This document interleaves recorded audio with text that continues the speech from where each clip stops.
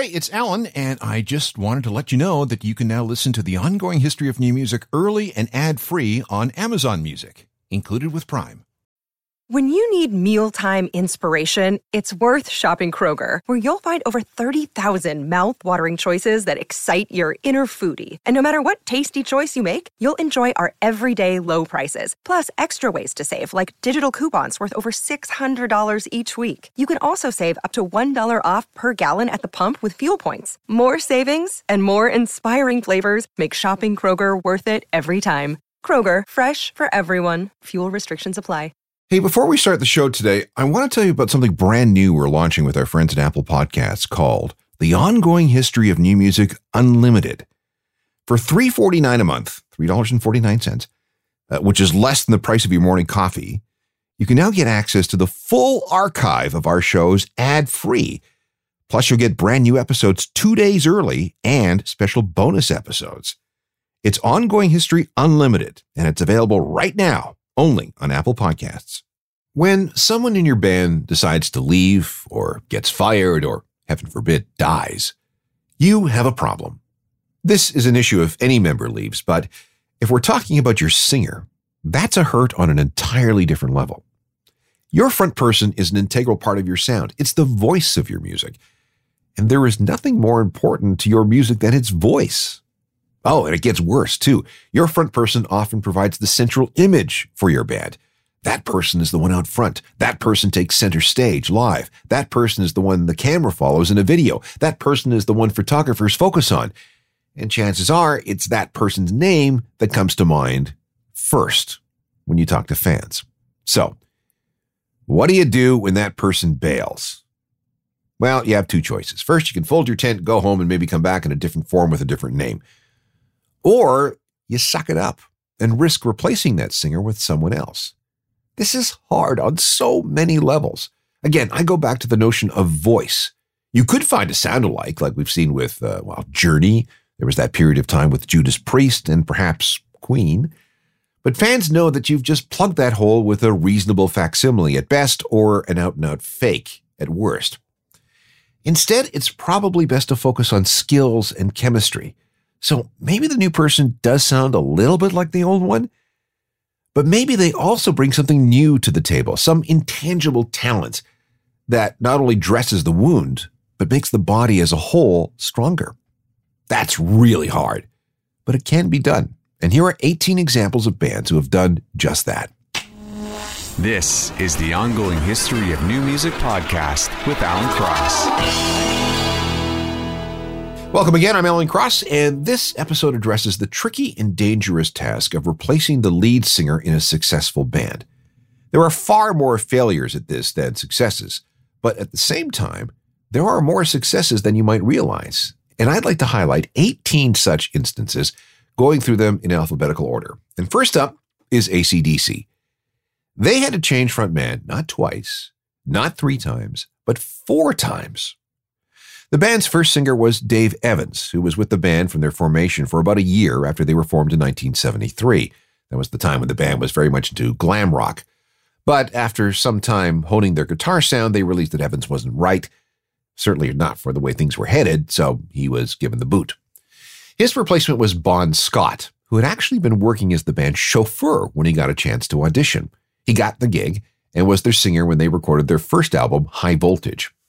Scott was the guy for 7 albums, records that first cemented the band's reputation in Australia and helped them find a fan base worldwide. But then Scott died of acute alcohol poisoning after a night of drinking. That was February 19th, 1980. Bon had a really unique voice. How could anybody possibly replace that?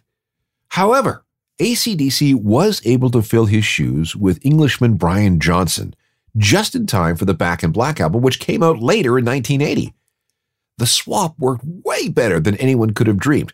That record has sold at least 50 million copies, and subsequent albums have been big sellers too. But then there was a 4th change out front. When Brian Johnson started having serious trouble with his ears in 2016, Axl Rose of Guns N' Roses was brought in to sing for about 24 shows. Fortunately, though, Brian got some great medical treatment and was able to rejoin the band. So AC/DC, 4 singers. Number 2, Alice in Chains. Lane Staley was a founding member back in 1984. In fact, he was the person around whom the band was formed. It was Lane first and then everyone else. But we know the story. Lane got very, very deep into heroin. And by 1995, he was all but unable to do anything because he was perpetually strung out. The band never broke up, but they couldn't record anything and they couldn't tour. And then on April 19th, 2002, Lane was found dead in his Seattle condo. He'd been holed up there for about a month doing drugs. No one had seen or heard from him for 2 weeks before he died. And when they broke down the door, they found his body still with a syringe in its arm. Alice in Chains was in limbo for the next 3 years. But then drummer Sean Kinney came up with the idea of the band reuniting for a benefit in aid of all those who suffered in the 2004 South Asian tsunami. A few people, including Maynard James Keenan, subbed in for that gig on vocals. But when it was all done, the remaining Alice in Chains members decided that they wanted to tour again. And to do that, they needed a new singer. After a few more gigs, they settled on William Duvall of an LA band called Comes with the Fall. Not only could he sing in a voice that blended in very well with that of guitarist Jerry Cantrell, very important thing, but he was also a pretty fair guitar player. Jerry had known him for half a decade, so he was comfortable with William. An offer was made, and despite a brief moment where the group thought they might have to change their name in deference to Lane, they've carried on with it, and with William Duvall out front. There have been 3 Alice in Chains albums with him, and considering everything, they've done all right. This is from the Black Gives Way to Blue album in 2009.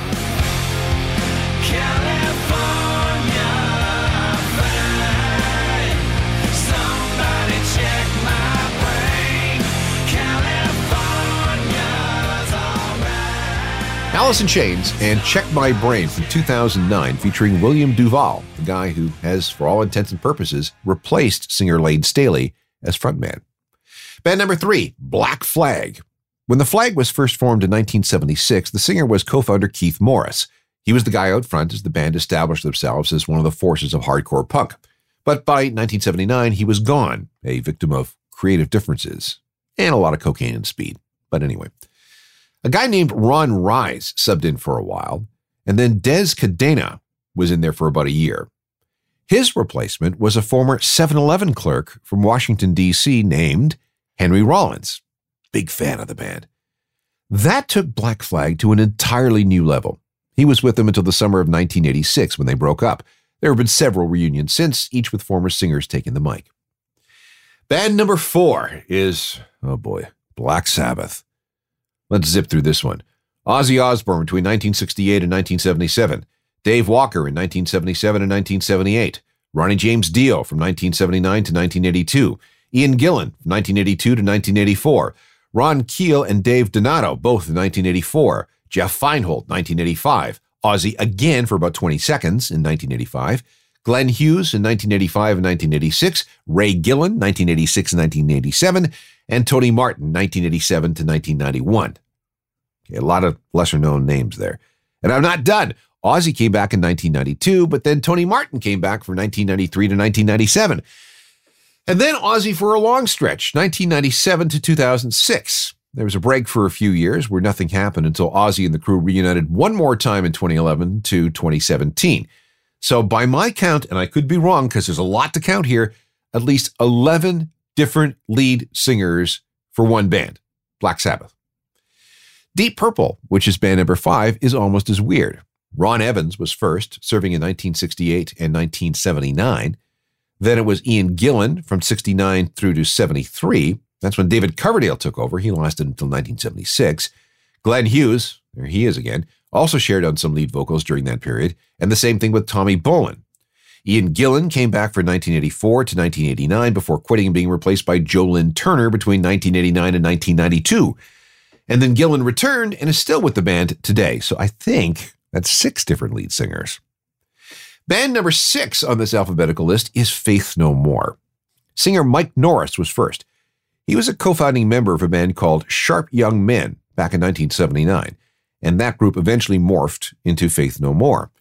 When that happened, Norris was out, and the band, under its new name, tried out several vocalists, including someone named Courtney Love. Yes, her. That lasted about 20 minutes sometime in 1983. Then came Chuck Mosley, 1983. He was out front until 1988 when Faith No More released their first records.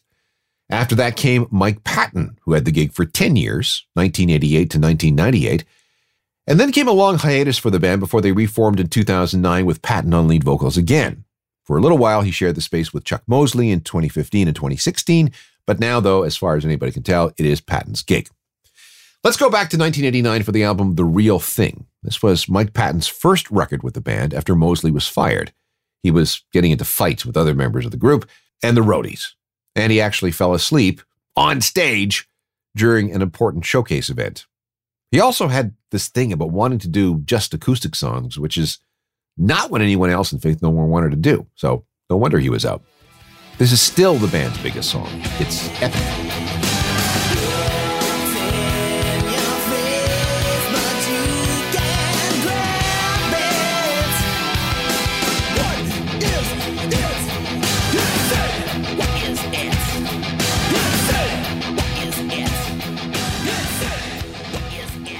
Let's keep going with bands who survived changes of lead singers. This is band number 7 on our alphabetical list.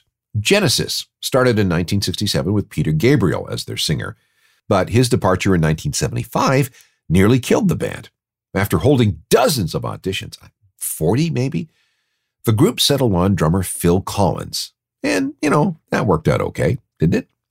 But there was one more lead singer change for Genesis. That was a guy named Ray Wilson. He was the front person between 1996 and 2000 when Phil Collins was way too busy with his solo career. Now the story of I, Mother Earth. Jag and Christian Tanner met a guy named Edwin Gazel at their shared rehearsal space back in 1990. That resulted in the formation of I, Mother Earth, and they were so hot right from the beginning that they became the object of a bidding war between several record labels. Edwin was the lead singer until 1997, when he announced very publicly that he was going solo. It was a friendly enough split, with Edwin finishing out the group's touring commitments that summer. The following year, the group held auditions. Hundreds of demos were sent in, including one from a Newfoundlander named Brian Byrne. And his tape was immediately thrown out. But then a mutual friend said, "Guys, you should really look at this guy." So Brian got a second look, and he got the gig. Brian was the I, Mother Earth singer from 1998 through to 2003, appearing on a couple of albums. And then came a long hiatus where no one did anything until 2012, when there was a reunion. Brian returned as singer for 3 more years before Edwin was invited back in 2016. Today, everyone gets along, with Brian occasionally sharing the stage with Edwin when the band plays live. Let's go back to 1993 to I, Mother Earth's debut album, which was called Dig. Edwin is your singer, and when you listen to this, you realize why the band was the subject of a bidding war. This is not quite Sonic.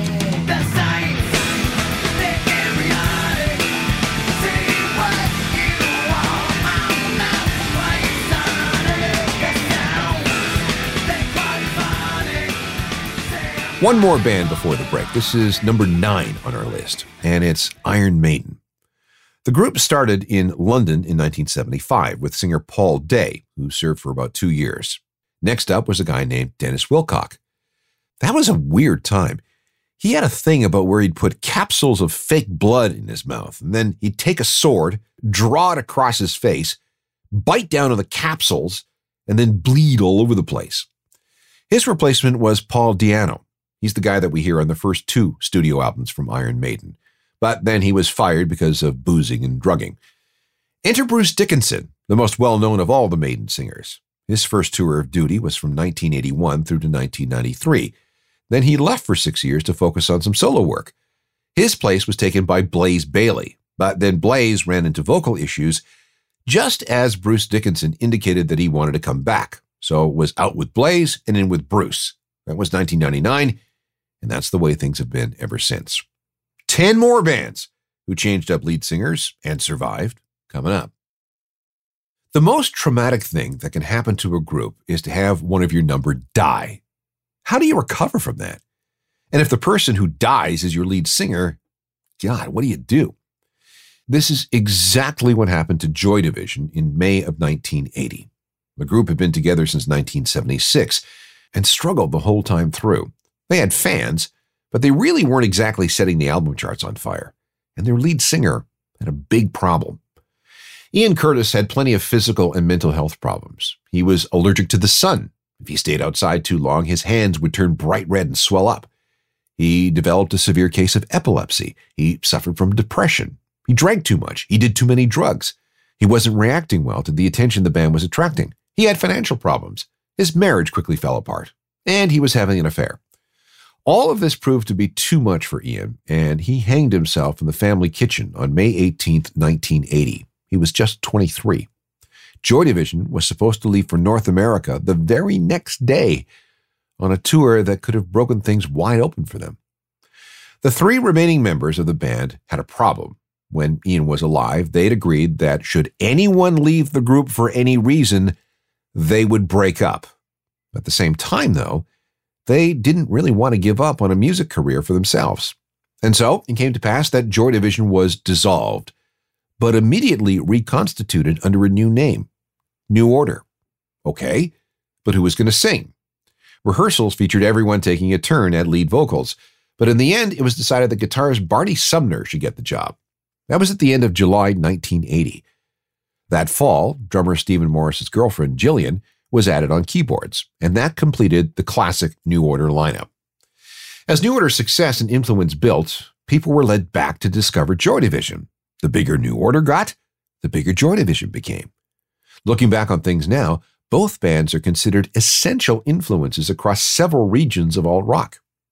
Joy Division's dark music helped create both goth and industrial music. Meanwhile, New Order made it cool to dance again, after disco had made it very uncool for many people. In many ways, New Order invented alternative dance. Plus, their use of sequencers and drum machines had a profound effect on the development of music throughout the 1980s. A couple of things about this song. It came out when drummer Stephen Morris was messing around with an Oberheim drum machine. The initial idea was to put this on at the end of a set, so New Order could leave the crowd with some beats as they went back to get an early start on post-show drinking. But then, these beats morphed into a full song. There is a mistake in the final version. Gillian Gilbert missed programming in one note with the melody, resulting in it being out of time with the rhythm track. That was a happy accident because it actually sounded better with the mistake, so they left it in. Even though the song became the best-selling 12-inch in the history of humanity, the packaging in which it was sold was so expensive to produce that New Order and their record label lost money on every copy they sold. And why is it called Blue Monday? Because Ian Curtis took his own life on a Sunday, and everyone found out the following day. A Monday. Sad. Blue. I see a ship in the harbor. I can't shallow bay. But if it wasn't for your misfortune, I'd be a heavenly person today. And I thought I was New Order and band number 10 on our list of groups who survived and ultimately thrived after a change of lead singer. Band number 11 is quite recent. Kasabian first appeared in 1997, right at the tail end of the Britpop era. Over the next decade and a half, they carved out a nice career for themselves in the UK, Europe, and in pockets of North America. But then things fell apart with original singer and founding member Tom Meehan. In July 2020, an announcement came that he was leaving the band. It was a mutual decision. Tom had admitted in court that he'd assaulted his ex-fiancée in front of their child, and that was a red line for everyone else. He was permanently dismissed and terminated from all associations with Kasabian. The new singer is guitarist Sergio Pizzorno. This new version of Kasabian first appeared in October 2021, and we'll have to see how they do. But so far, so good. Moving to band number 12 of 18 is a bit tricky. Rage Against the Machine had a really good run for about 9 years, 1991 through to 2000. But then frontman Zach De La Rocha quit, leaving the other three members in limbo. After talking it over, they decided that they would in fact carry on. All they had to do was find a new singer. And at first, this new band was supposed to be Rage Against the Machine with somebody new out front. One of the guys they auditioned was B Real of Cypress Hill. But after jamming a little, they decided that, no, we didn't want a Zach sound-alike. It was time for a fresh start of some sort. And that's when producer Rick Rubin suggested they talk to ex-Soundgarden singer Chris Cornell. The chemistry was immediate, and the band started writing under the name Civilian, or alternatively, the Civilian Project. But then they found out that another group was using that name, so they opted for Audioslave. This group was essentially Rage with a different singer. And everyone was pretty happy with the results over the next 6 years, starting with their very first single in 2002.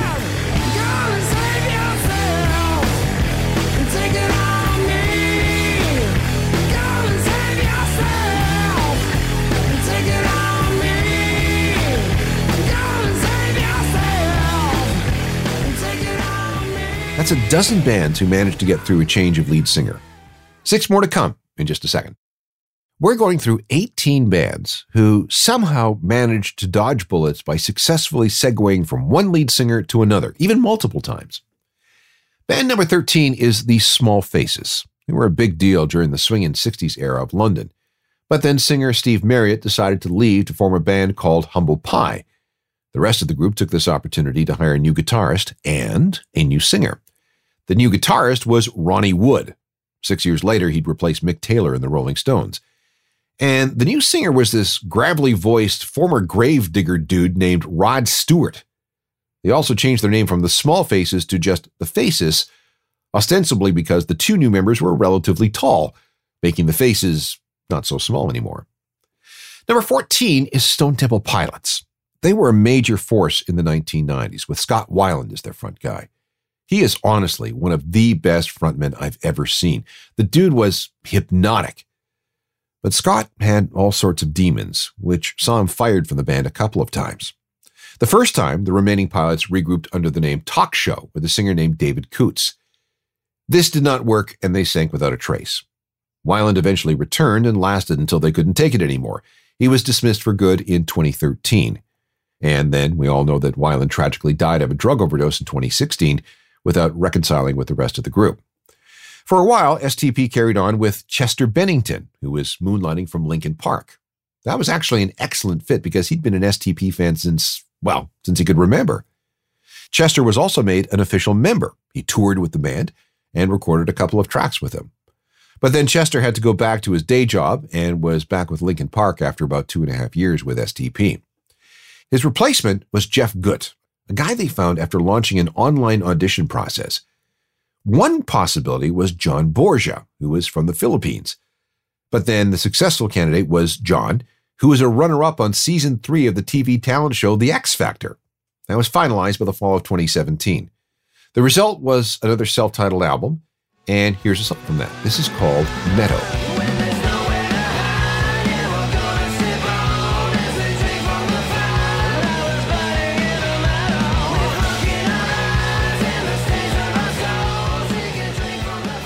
Stone Temple Pilots with their current lead singer, Jeff Gutt. Let's go a few more changes of lead singer. At number 15 on this alphabetical list is Styx. When they were formed in 1975, Tommy Shaw handled some lead vocals. After a breakup in the 1980s, Styx reformed with Glenn Burtnick in place of Shaw. For the next reunion in the 1990s, Shaw came back. But then the big one, the replacement for Dennis DeYoung, another lead voice, and that was with Canadian Larry Gowan. And that's where we are today. Sublime is band number 16. This was another group who had to deal with the death of their lead singer. Bradley Nowell died of a heroin overdose in a San Francisco motel room on May 25th, 1996. That was just weeks before their self-titled third album was scheduled to be released. That record ended up being huge. It was a multi-million seller, and it showed Sublime's long-term potential. But without Nowell, that was that, and they broke up forever. Just like Nirvana, just like Joy Division, the other two guys had no interest in continuing with the name Sublime. Well, for a while. After raiding the vaults for material recorded while Bradley was still alive, there was a reunion in 2009 featuring a singer named Rome Ramirez.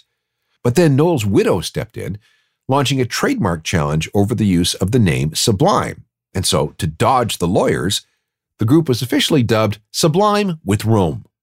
That was enough to make the lawyers go away. They played around the world with most of their set consisting of old Sublime songs. Nothing anyone could do about that. Then there was an EP in 2011 entitled Yours Truly, a full album in 2015 called Sirens, and then 2019 they released an album called Blessings. And from that is a song called Wicked Heart. Bless your wicked heart.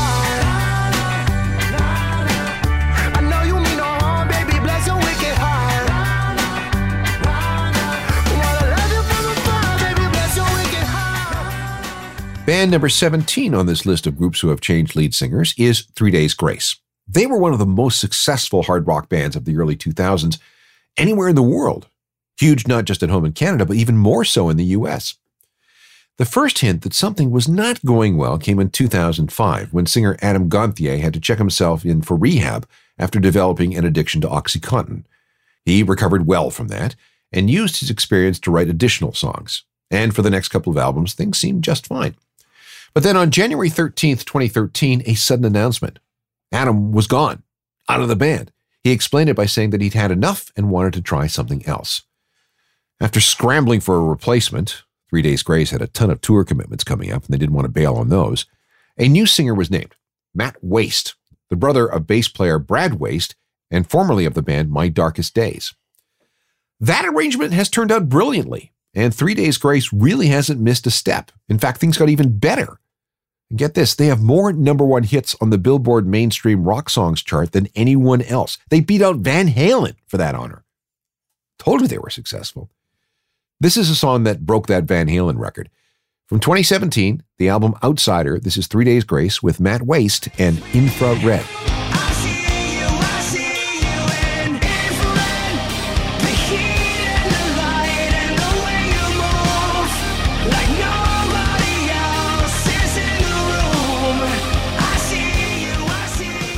That's 17 bands. Here's the 18th, and I just mentioned them, Van Halen. They've had 3 lead singers, David Lee Roth from 1973 to 1984, then Sammy Hagar from 1985 to 1996, Roth again for a very brief time in late 96, and then 4 years with Gary Cherone, formerly of the band Extreme. Then another 2 with Hagar, that was 2003 to 2005, and then Roth was back in for a reunion tour between 2006 and 2008.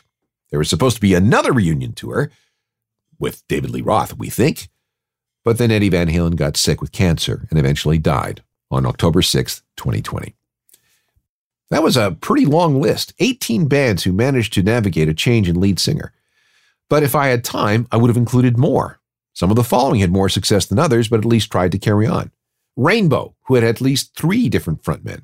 The Moody Blues, Anthrax, Dream Theater, Napalm Death, Cannibal Corpse, Iced Earth, Dropkick Murphys, Gallows, The Stranglers, Ultravox, King Crimson, Marillion, Bad Company, In Excess, Teenage Head, and back when we started, I mentioned Judas Priest and Journey.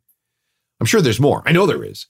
But I guess what I'm trying to say is that losing your lead singer doesn't have to be the end of the band.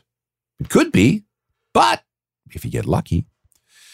There are hundreds of shows like this in podcast form. Just go to any podcast platform and search for Ongoing History and you'll find them. Download as many as you want. They're all free. We can also meet up on Facebook, Twitter, Instagram, and TikTok. Got to be everywhere, right? I invite you to my website, which is updated every day with music news and information. That's ajournalofmusicalthings.com. Subscribe to the free daily newsletter when you're there. And all email can go to alan@alancross.ca. Back with more real soon. Technical production is by Rob Johnston. I'm Alan Cross. You've been listening to the Ongoing History of New Music podcast with Alan Cross. Subscribe to the podcast through iTunes, Google Play, Stitcher, Spotify, and everywhere you find your favorite podcasts.